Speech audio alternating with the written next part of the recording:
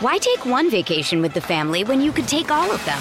With Royal Caribbean, you don't just go to the beach. You visit a private island and race down the tallest water slide in North America. You don't just go for a road trip. You ATV and zip line through the jungle. You don't just go somewhere new. You rappel down waterfalls and discover ancient temples. Because this isn't just any vacation. This is all the vacations. Come seek the Royal Caribbean. Ships Registry, Bahamas. What does motion sound like? With Kizikans free shoes, it sounds a little something like this. Experience the magic of motion. Get a free pair of socks with your first order at kizik.com/socks. The longest field goal ever attempted is 76 yards. The longest field goal ever missed? Also 76 yards. Why bring this up? Because knowing your limits matters, both when you're kicking a field goal and when you gamble. Betting more than you're comfortable with is like trying a 70-yard field goal. It probably won't go well. So set a limit when you gamble and stick to it. Want more helpful tips like this? Go to keepitfunohio.com for games, quizzes, and lots of ways to keep your gambling from getting out of hand.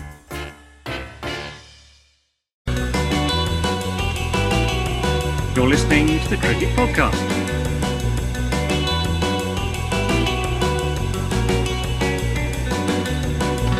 Hello, everyone, and welcome to the Cricket Podcast, where we're pretty sure that there's nothing wrong with the pitch. India just need to learn how to play spin better. I'm Jack Hope. I'm joined by Max Rowe Brown. How are you doing, Max Rowe Brown? Very good. Day? Yeah, I chose the wrong time to take a sip of coffee there. And Nearly spat it everywhere. And we've got Dan Weston on the podcast. Long time no see for me, Dan. How you doing? How you getting on? Yeah, I'm good. I think last time I was on the pod was with Max and Ross, and it was after the second game in this series. So, a bit of a theme coming on. So, all good here. How times have changed. On this episode, we will be talking about India v Australia. The third test just wrapped up. Well, I say just wrapped up about 6 in the morning, UK time. We're recording this at lunch. We'll be giving our views, our hot takes, and some of our less hot, more considered takes, hopefully. Max, what happened in the cricket? Well, Jack, in the cricket, we were treated to a test match at Indore for only the third time, I believe, after obviously the old the Dharma Salam, the nonsense that happened before. And interestingly, the pitch curators decided that they're going to go with the inverse Nigerian flag approach, which involves grass in the middle and nothing anywhere else. And funnily enough, that resulted in a pitch that was quite difficult to bat on. India batting first, skittled by Kuhneman rather than Lyon in this particular occasion, just the 109. Australia with an excellent opportunity to take a commanding lead. They took a lead. And at one point, Jack, we thought that they were going to end up succumbing with Pujara's vigil in the third innings looking like being key. But a couple of key catches turned things around, and Australia won in India by 9 wickets.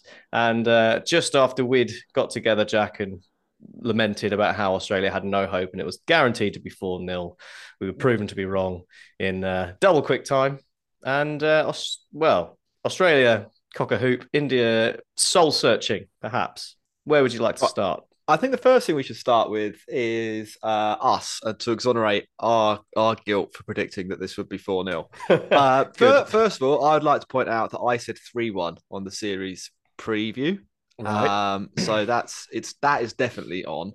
Mm-hmm. Second, whilst we did describe this series as professional wrestling, we also said that there was a 5 to 10% chance that something wacky happened. That's true. And I would say that we did get that 5 to 10%. I did say it was entirely possible India could get skittled at some point. Yeah. So, I think the scattergun approach got us there. We just predict everything, and eventually we were right.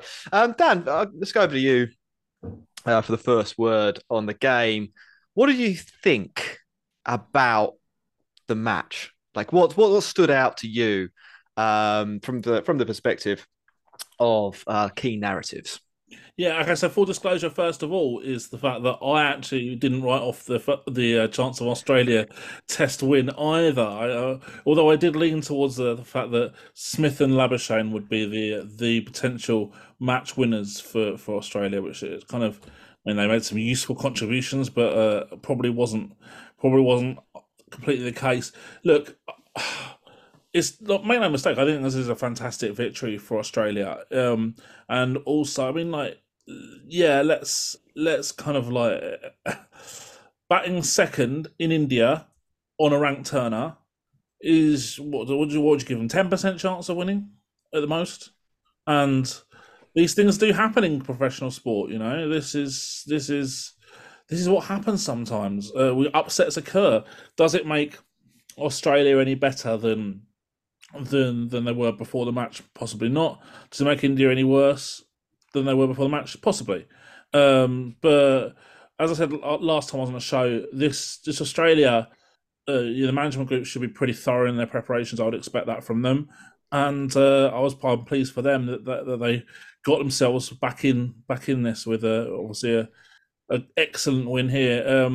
Nathan Lyon, outstanding. I think that's one of the big narratives, and the Kuhnemann, who seems to have been plucked out of obscurity, very successful in the first innings in particular. So yeah, spin to win, it seems, chaps, right? Well, it seems to be like that. Yeah. I mean, I think there are sort of two really broad camps you can put yourself into on this test. First is the heroic angle, which is, Australia from 2-0 down have come together to salvage something out of the tour. They've overcome what's a pretty significant skill gap between the two nations in these conditions. Their captain's gone home. They've had injuries. They picked the wrong team, and then they've ended up with like their fifth choice spinner starting in this match. On the point of captaincy, I mean, maybe we'll get on to this in a bit, but could that be been a blessing in disguise?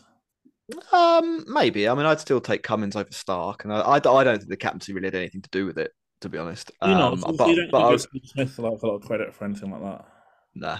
I wouldn't give him much, but we'll get onto that. That's a good talking point. He put Cameron Green on the boundary, and Umesh Yadav held out to him. That's a win. Yeah.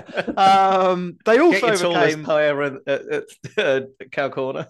They also overcame, as you said, Max, the reverse Nigerian flag doctored pitch. They did, and it is what it is. I mean, India have tried to doctor the pitch. It backfired spectacularly. When you have like visual evidence of a pitch that hasn't been treated the same across the whole length of the strip, that is categorically doctored. Like that's the very definition. I think we can largely agree with that. And then they've got all these barriers, and they had Lyon is heroic. I think he's claimed the most wickets of any overseas player ever in Australia now, more than 50. Takes 8 for in an innings, in a crucial third innings. Uzi does enough with the bat to make sure they get a decent score. As you said, Dan, Marcus Kuhnemann comes basically out of nowhere to turn into Jadeja on roids. Smith takes a wonder catch, which I think is definitely in the credit column for him. That makes up for the 5 drops in the first 2. And they're like not massively maligned, but some people had questioned their 3 spinners approach. That I think comes off as well, as they've got. I think with this one, it might be a bit of a template for some other overseas teams. If you don't have one spinner that can bowl 3 different ways, or even 2 spinners that can bowl 3 different ways, just pick more and more spinners that can do different things. And as if the pitch is spinning 8 degrees in the first innings and shooting along the floor, a guy who bowls quite quickly and always nails the same point on the pitch is perfect. If it's a little bit easier to bat on in the second innings, a guy with 400 odd test wickets in Nathan Lyon, loads of experience all around the world, he comes into the game a little bit. And then you've got Todd Murphy doing picking up the loose ends, Graham Swan light impression.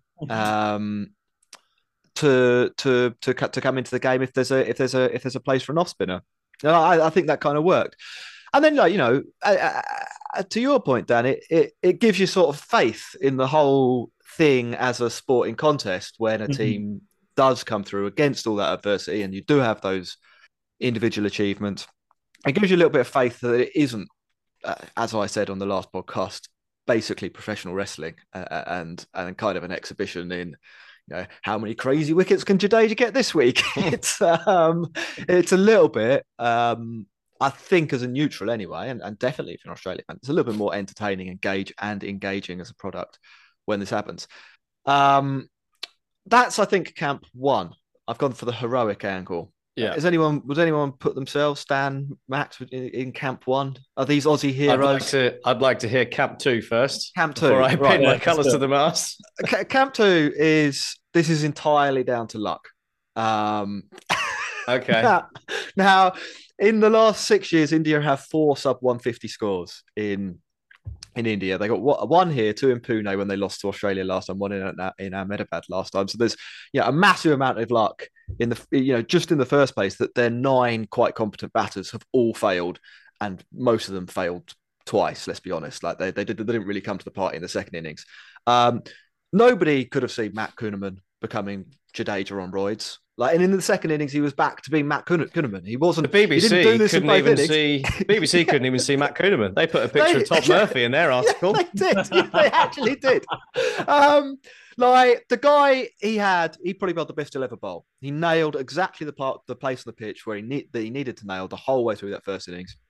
Obviously, it takes skill. Like, these guys are great, and as we said in the preview to this test, Max, like, you don't really understand how good these players are, even to be on the plane to Australia. Like, it's perfectly plausible that he does just have his best day, and he did. But there's an element of luck in that as well. Yeah, I mean, he was comparatively quite poor in the the third innings. Even for recent bomb site pitches in India, this one took the cake. They had 8 degrees of spin in the first session. Like, that's preposterous. The ball that got Rohit spanned 8 degrees. Pujara had one that spanned 7.5. Also, in that Pujara over, the variation in bounce was between about 18 centimeters and 80 centimeters in 6 balls. I was just about to say this. Like, the average ball in the first innings that Pujara was out to, pitches there, I think it goes through at 67 centimeters. The one that got him was at 40. It's a foot difference. That's a massive. That's a huge. Even to a spinner, that's a massive variation. And it is basically freak circumstances, and the pitch did calm down a little bit. So India, they batted badly in a bad situation against a guy having an absolute day out.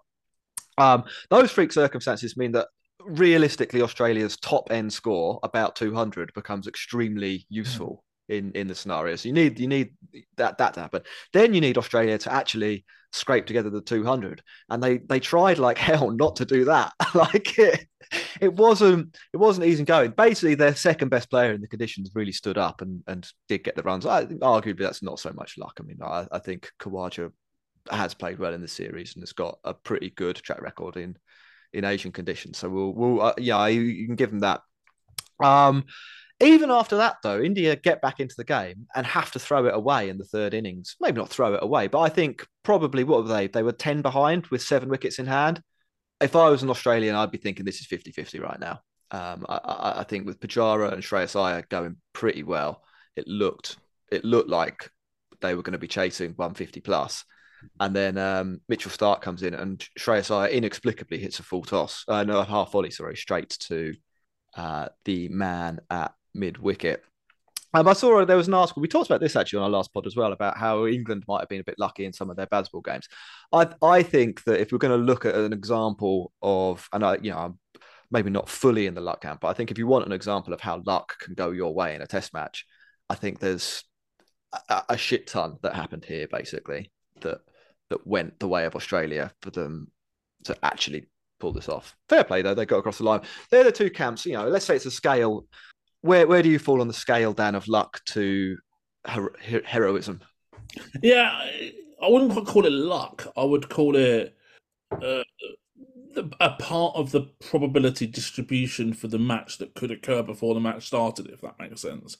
So, let's say, for sake of argument, you assign India 90% chance of winning the match and Australia 10% chance of winning the match. Well, out of that 10% chance Australia are going to win the match, a certain percentage, probably quite a decent percentage of the 10%, will be a match which falls along this kind of path in terms of, as you say, India scoring kind of the exact amount Australia need for them to get a decent first innings lead, and then imploding from essentially when they were 25 for 4 in the second innings, which doesn't sound great, but it actually effective 25 for 4 with 2 set batters is on this pitch was possibly a recipe for success. So 150 lead or whatever, and Australia are going to be under immense pressure batting fourth on this pitch. So I mean, and you can say, they got 75 for 1 or whatever it was at the end, but it doesn't make 75 for 1 chasing 75 is not a problem. But there wouldn't be 75 for one if they're chasing 160, 170. You know, like, they approach the chase completely differently. So what I'm trying to say is that before the match, there's all sorts of pathways that a match can go down, all of which have different probabilities. This was one. Does that mean it's luck? Yeah, there's going to be some factors attributed to that. Is it just a variance that's associated with high level professional sport? Yeah, probably that too. So kind of a lot of factors really. I think you could probably say a mixture of luck and kind of the winds aligning nicely, if you like, for this kind of outcome to happen. But you have to give credit to Kawaja and Lyon and Kuhneman for actually doing what they're in the team to do. Max, are you a luck or a hero? I'm mostly luck. I'm sort of trying to liken it a little bit to a game of poker where Australia have been dealt like pocket nines and they've bet sort of surreptitiously, and then they've worked out that actually India have pulled a 7-2, but they're so confident they're going to try and bluff their way through the entire thing and fallen flat on their face. That's where I feel. I think there's Australia. I mean, they deserve a lot of credit because they were sort of a lot of, like you say, through luck or however you want to put it, a lot of things turned out in their favour in the sense that India rolled out where the first two pitches that they played on have been turning like quite a lot. They haven't been, outrageous. This was to the point where you've got a kind of almost a leveller in that someone like you say, Matt Kuhneman, can turn up and bowl well and be unplayable. And when you do that against a team that has someone like Nathan Lyon in the third innings, who, like you said, is the most successful overseas spinner in India or bowler in India, you're opening yourself up for something that could go horribly wrong. And Australia took full advantage of that and played really well. And full credit to them for doing that. Yeah. Do you think as well, Max, we might have gotten a little bit carried away with how bad Australia are? Probably. I think, the other thing, I think, Nathan Lyon wasn't really at his best in the first two games, was he? He was quite poor in the first test, got better in the second test, but he hadn't performed to his best. Obviously, the batting had been a bit shambolic. And you could go back to the old 2017 argument of Australia have played their two warm-ups now. On their third test, they finally arrived in India and been able to play properly because they did come in a bit undercooked. I mean, they did a lot of prep at home, didn't they, and trying to work out spinning pitches, but it's never quite the same. And after a couple of tests, maybe they've finally sort of some of them have worked out how to go about things and just about got over the line. I mean, it's maybe I think that will be a narrative people take away is that if Australia had turned up and played 3 first-class matches, everyone's always looking for that line. I don't know. I think the way things have come together here, it's clearly some talented players that have come off, but there's also an element of like, well, let's just see what happens. And I kind of appreciate where Australia have come from to end up in why don't we just see what happens state of mind, because everything that they've tried sort of with a plan seems to have fallen apart, or seems to have not really worked. And now they kind of reverted back to, well, we'll just play 3 spinners and open with Travis Head, and hopefully he'll bash it around a little bit. And it sort of has worked, hasn't it? But I don't. That very evidently was not the plan to be in the series. Like, they did not think in the third match we're going to be opening with Travis Head and Matt Kuhneman's going to have flown in to like almost pick up a man of the match award. Like, that wasn't the script. The script was I think reverse swing with Stark and Cummins tying him down at one end, and then it'll be Ashton Agar extending the batting and bowling left arm spin, with Lyon as the danger man and Cam Green filling in some overs. I think that was what they were going with, and Head wasn't in the team. Like, they literally didn't pick him. So I think they have ended up in a situation where they managed to fluke this one to some extent against that luck element you talk about. The Head clearly wasn't in their first 11 before the series started. Coming in for David Warner, who looks completely at sea at this level against this opposition. That's luck, right? That Warner got injured. Well, yeah, it is. Yeah. There's like some things have gone for them. The last thing I'd like to do on Australia is just go into the captaincy bit. Then we'll take a break and we'll go to Max talking about boxer shorts and India. Manscaped.com, 20% off with the code CricketPod. You mentioned Steve Smith, Dan, and we didn't stop to discuss that in detail. What do you mean about him? A bit of luck there maybe with him taking over and Cummins flying home. Okay, so I mean, I'm not a huge buyer of most captains. So let me try and explain what I mean by that. So I have about 90% of them are pretty neutral in terms of whether they're good or bad. I then have about 5% who I think are really good. You can put Peak Dhoni in that, for example, and such like. And then there's a 5% who are really bad and have no job being captain of a cricket team. I don't think Cummins or Smith are in either extreme bracket, but I do I don't really, by the same token, I don't really see Cummins as a tactical genius. And I think, personally, I probably would. I'm not a massive fan of bowlers being captains in Test cricket either, because they don't tend to play every game. I think that there's enough water under the bridge now for Smith to be given this job. So I'd take, unless you're going to do something revolutionary and completely change how the team is going to play, then I don't really see whether that it makes any difference who the captain is. I probably wouldn't have Smith down as a tactical genius either, and I think on the curve than if you're. I think the most important aspect is the leadership side of things and keeping everyone kind of positive when things are going badly. When you look at the way England sort of fell down when Root was captain, things drifted, right? You could see people sort of kicking their heels, and there was a little bit of a doom and gloom about things. And you need, I guess, a sort of relentless optimism or someone to G you up. And I think captaincy at Test cricket level is as much about keeping people up when the chips are down and trying to basically keep the intensity up as much as anything, as wacky plans and the rest of it. And I think Steve Smith probably would be better than Pat Cummins in that situation, but I don't think that necessarily matters.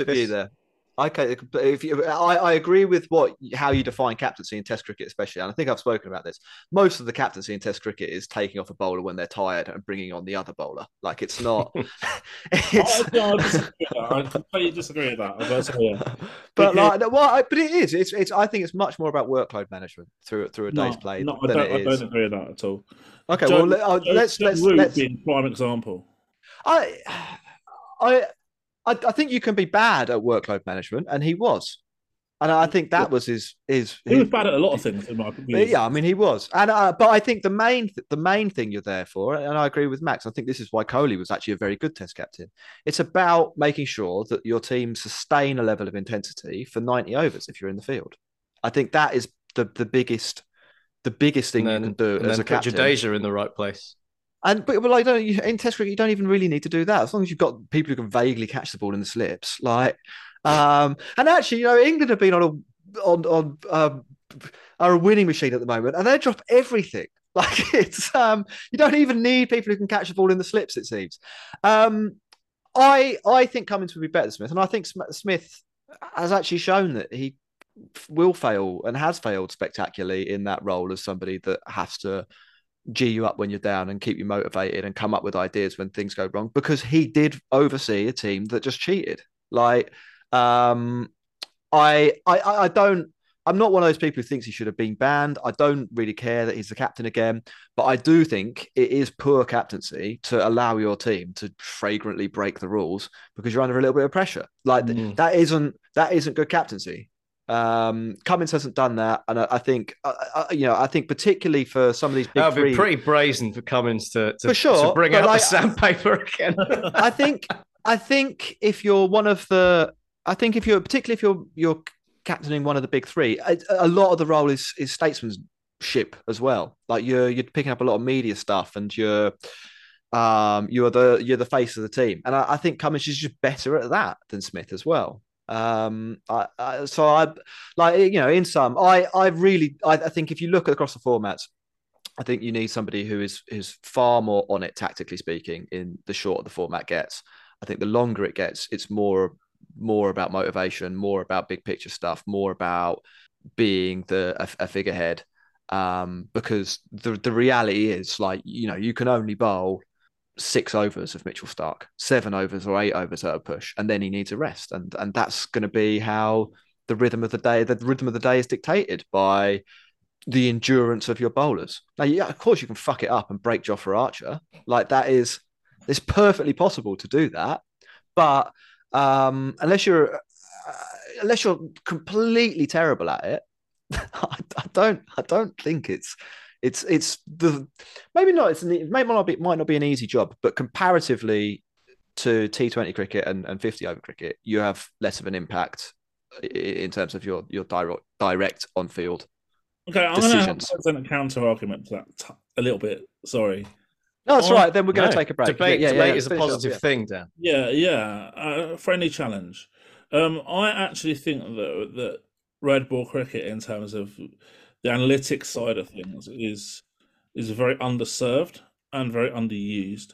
And I think that there's a lot of competitive advantages that can be gained in red ball cricket, because basically the vast majority of people have a similar point of view, if that makes sense, to what the view that you've just kind of mentioned over the last few minutes. I'm not in that camp. I genuinely think that there's a lot of things that you can do tactically, and let's not forget as well that rightly or wrongly, the captain is a integral part of the selection dynamic for most teams as well, and some players are. I mean, personally speaking, there's not many players that I would value their opinion in terms of selection or recruitment. I'll tell you that right now. So look, they're involved with that decision as well. Now, they're also involved in a lot of micro decisions as well, a lot of which we use Root as an example, and apologies to the guy, but this is real examples of I think poor captaincy. Is that over the last few years, before McCullum, before Stokes, there was times when like England would play a team with like 7 right-handers at the top of the order, and then they would play Dominic Bess. I mean, like, that's just like cricket, like, so obvious that that's like the first thing you should learn in terms of selection or deployment of your resources. Just don't do that. Right, so I don't think this is a captaincy thing, though. I think this is like I agree on the point about analytics and red ball cricket, because let's be honest, it probably isn't really where the money is. Like, no, you're right. There aren't that many red ball analytics jobs out there. There are quite a few. Well, there are more, and quite a few. I imagine the data's a lot more complex to play with as well. But like, if you want to make your national team captain the selector, that's a national team management structure flaw. That 100%. isn't. It's also the case with a lot of teams. Yeah, look, and it might be, and in those circumstances, I'm not sure it is with Australia. To be fair, in this example, but in those situations, maybe you do want somebody who actually knows what they're talking about. But I mean, like, strictly speaking, on-field captaincy, like, okay, Smith, so that's all Smith has come in to do, right? I'll further go on with the Root thing from here. So, for example, over the last few years, when I looked at it, of Root's tenure as captain, he bowled against left-handers a lot more than he let Best bowl against left-handers. Fair enough.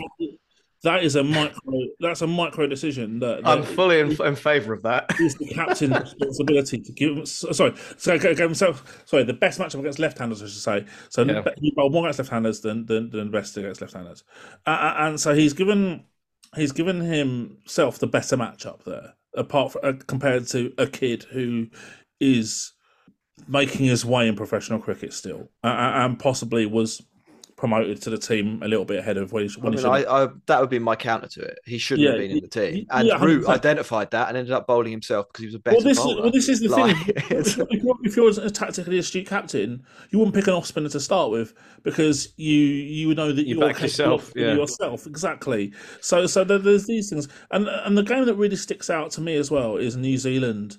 The game, I can't remember when it was. It must have been 2021, was it? I remember. I think I was away at the 100 at the time. So it was a game when they just didn't chase. Yeah. Now, ultimately, that is a captain's decision a lot of the time. Now, can you really believe right now that with this current setup, let's say Silver was still coach, but Ben Stokes was captain, right? 100% that is getting chased. There's no doubt. Yeah, we're gonna have to take a break. We're gonna have to take a break because we are overrunning here and we've got to get ads in. But I think if we're using Root as an example of an average captain, we've gone a bit mad. Yeah, because I think we would all agree that he's Dan's one of the worst captains. 5% where he's terrible. Yeah, exactly. And we're saying that the decisions that should be made should be simple for your average captain, and that does still leave space for someone to be bad as a test match captain. That is effectively what my argument. But the decisions should be simple, and I think those decisions are simple, and they should be made by most captains. And I think that's where we're sort of saying there's more of a difference basically in the complexity of the decisions that could be made in Test cricket to short form cricket. And Joe Root I think it's the other. Wrong. Yes, I think I said it the wrong way around. Yeah. But yeah. We're going to take a break and then we're going to come back because I want to talk about India and whether it's the end of an era. Why take one vacation with the family when you could take all of them? With Royal Caribbean, you don't just go to the beach. You visit a private island and race down the tallest water slide in North America. You don't just go for a road trip. You ATV and zip line through the jungle. You don't just go somewhere new. You rappel down waterfalls and discover ancient temples. Because this isn't just any vacation. This is all the vacations. Come seek the Royal Caribbean. Ships Registry, Bahamas. With threats to our nation waiting around every corner, adaptability is more important than ever. When conditions change without notice, quick strategic thinking is crucial. And with obstacles consistently impending, determination is essential in overcoming them. It's this willingness, decisiveness, and resilience that sets Marines apart. With our fighting spirit, we don't just fight battles, we win them. Marines are the constant our nation counts on to fight the unknown. And through adaptable problem solving, we do just that. Learn more at marines.com. Hello, everyone, and welcome back to the Cricket Podcast. We'll have to do a special show on captaincy, or I'm sure it will come up again at some point in the future. Max, you're going to have to get the copy up for Manscaped in a minute, but before we do that, I want to talk a little bit about India and what this loss might mean. So I think it's their third loss of the last decade at home. They lost one to Australia in Pune in 2017, and they lost to England or Joe Root basically in 2021. Bowled out really cheaply in the first innings here, Dan, for 109. The game plan for India, and I think it's sort of become more evident in recent years, is to rely really heavily on their spin bowlers outperforming the opposition spin bowlers and assume that having 9 capable batters, maybe rather than 4 star batters, but 9 very capable batters, will mean that they have enough to grind out the 250 that they need in the first innings and to pick off or knock off the 150 that they'll need in the second innings. Does this game and the kind of manner of the dual collapses and maybe some of their recent stutters, particularly at the top of the order, does it give you any indication that maybe we are seeing the end of an era from the point of view of either this tactic or some of the players that they are using? Well, firstly, from a tactic point of view, a strategy point of view, I mean, picking 9 competent batters and 3 of the best spinners in the world at home and Matt Turner's probably isn't the worst strategy in the world. If we're talking about bad strategy, that's not bad strategy. That's a pretty solid thought process, I reckon. But I know what you're saying, and I think we kind of touched on it a little bit last time I was on the pod as well, about a lot of teams are coming to this juncture where they have to look at least evolution, if not revolution, and overhaul of their playing group, because they've got so many players who are all getting way past peak age all together at the same time. I think the example we used key as a key example last time we used was New Zealand. New Zealand, yeah. Who I think are in a really similar position as well. And I think that both New Zealand and India are have been, you can say that they're guilty of being very reticent to jettison players who are past their sell by date, and it's something that we've, it's not the first time I mentioned it. It's very, very apparent in the IPL as well. When you've got players who are severely in decline and they're still going for 10 plus crore in an auction. It's all CSK's fault. Yeah. But yeah, it's if football was cricket, we'd still have Michael Owen and Wayne Rooney playing for England and stuff. Like, this is just that's how it is, and it is wrong. Teams have got to be so much more proactive about anticipating decline of players, and ultimately be more willing to make ruthless decisions when the situation demands it. The other option, of course, is that you go for the bionic approach of taking your best bowler and slowly replacing parts of his anatomy with bionic limbs, which I can only assume is what England have done with Jimmy Anderson. Reminds me of Trigger's broom on Only Fools and Horses.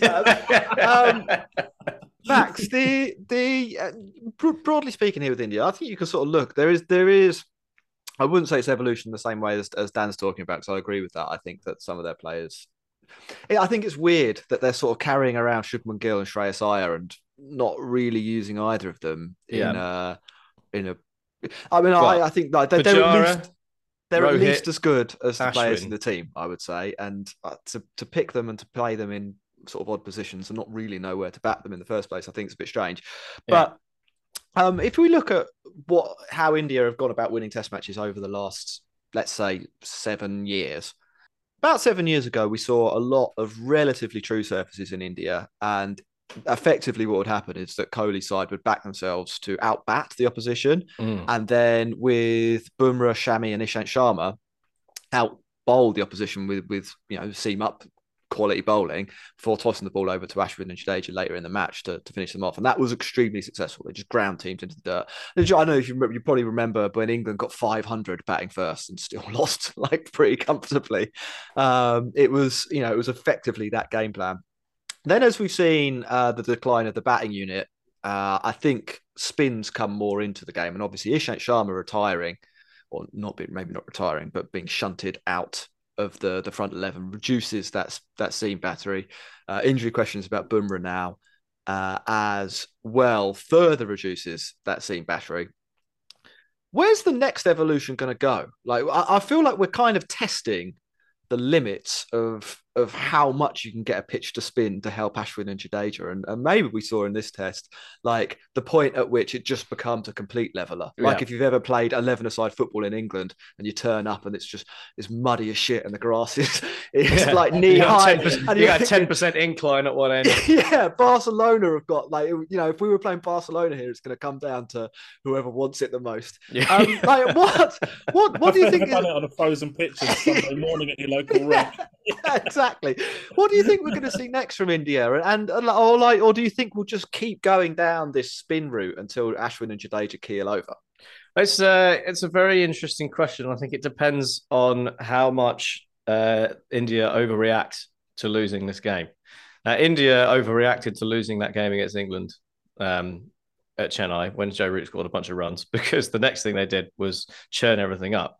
And the sort of reverse has happened here, in that everything is, the ball's spitting everywhere, and it's sort of allowed Australia's spinners to come into the game and close the skill gap. So it depends very much on how skillful their groundsmen are as well. I mean, you'd think the first two pitches are sort of the template that they're still going to follow, because that did kind of work. Ideally there was enough in it for the spinners, and that gave them the advantage, and that's where it went. But I think they just have to sit down and look at what's going to be coming through in this India side. I mean, how old is Ashwin now? What, 36? 36, yeah. So I mean, he's not going to be around forever. And that is a huge pair of shoes to fill in terms of the skill that he's got. I mean, he does have big feet in real life, as well, and actual shoes, yeah. And you know, who's going to be replacing him? Are we looking at someone like Washington Sundar? You know, he's a good off spinner, but he's nowhere near the caliber. So you're going to have to, I think, look at trying to get back to the batting again, because I think that's where probably a lot of the talent's coming through. You've got Shubman Gill coming in, Shreyas Iyer, like you said, and you know, maybe Pujara and Rohit are probably the two big ones that will end up retiring probably sooner rather than later. You know, maybe Virat Kohli as well. But I think, you know, there's a lot of batting in India that can come through. I think we haven't even spoken about some of the others who, you know, dominating the Ranji Trophy. Sarfaraz Khan, exactly, being a prime example. So there's Rishabh Pant playing without Rishabh Pant as well, of course. Hopefully he can come back and be, you know, the level that he was before. So I think the batting is probably the way to go. Go back to that grinding teams down and see what you know, what comes out of it. And ultimately they're all going to be better players of spin than overseas batters, bar the odd one. So when pitches start to deteriorate, I guess it's almost a more classical way you'd expect a game to go, in that, you know, it is good for batting to start with, and it very quickly deteriorates because it's so hot and dry and becomes all about how well you play spin. And I think we might be ending up going in that direction, because I can't see, particularly with the loss of Ashwin, how that's going to sort of correlate well with winning games. Do you agree with that, Dan? I've got a question, first of all. Yeah. I'm not going to tell you the answers. It's the nearest number, whole number. What is Virat Kohli's test average from the start of 2022 onwards? So the last sort of 14 months. 22. Go on. So Max was 21? I said 22. Jack said 21. Max wins. It's 25.07. And that's facing almost 900 balls. So 16 innings, 15 dismissals, only one score above 50. And when your talisman, your superhero, you're the absolute marquee player in your team is underperforming to such an extent. Is that partly because India are rolling out ridiculous pitches? Well, you say that, but Pant's averaging 62 in the same time period. Okay. Jadeja's averaging 54. Shreyas Iyer's averaging 42. Right. Pujara's 39. Rohit Sharma's 37. And even Akshar Patel's 36, and so is Vihari. So if you're looking at performances versus teammates, I would suggest that that's not... Drop Virat Kohli. That's what I'm hearing. And King Legend, I mean, Ross will be delighted to hear this. It's just such a shame he's not on the show. He's averaging 15.91 in the same time period. He's the big winner of this test match as well. Yeah. Right, lads, we are going to have to wrap up the show now. We've done our 40 minutes. Thanks very much for people tuning in. Tim, Yuveshanth, Akshay, Babu, Laura Lee. Been enjoying your chats as they have come through. If you want to support the show, sign up to our Patreon, patreon.com/thecricketpod. And to play us out, Max, I'd like you to tell us about boxer shorts. Oh, absolutely. So, I mean, you may have noticed in indoor, it was quite hot. Got to about 34 degrees at times. And one of the things that happens when it's hot is that it can become quite uncomfortable in your boxer shorts. But don't worry, you've got the Boxers 2.0 from Manscaped to help you out, not only with their brand new and soon-to-be patented dual pouch. They have micromodal fabric, soft and breathable to keep your cucumber cool. Walk, run, strut, shimmy down the wicket and dispatch Nathan Lyon for 6 over cow corner. All things that you can do with these boxers on without breaking a sweat. So get yourself over to manscaped.com and use the code CricketPod for 20% off and free shipping. Great. Thanks, Dan, for coming on. Hopefully catch you soon. Let's see you guys. Thanks, everyone, for listening. Goodbye. Sports Social Podcast Network. With the Lucky Land Slots, you can get lucky just about anywhere. This is your captain speaking. We've got clear runway and the weather's fine, but we're just going to circle up here a while and get lucky. No, nothing like that. It's just these cash prizes add up quick. So I suggest you sit back, keep your tray table upright, and start getting lucky. Play for free at LuckyLandSlots.com. Are you feeling lucky? No purchase necessary. Void where prohibited by law. 18+ terms and conditions apply. See website for details.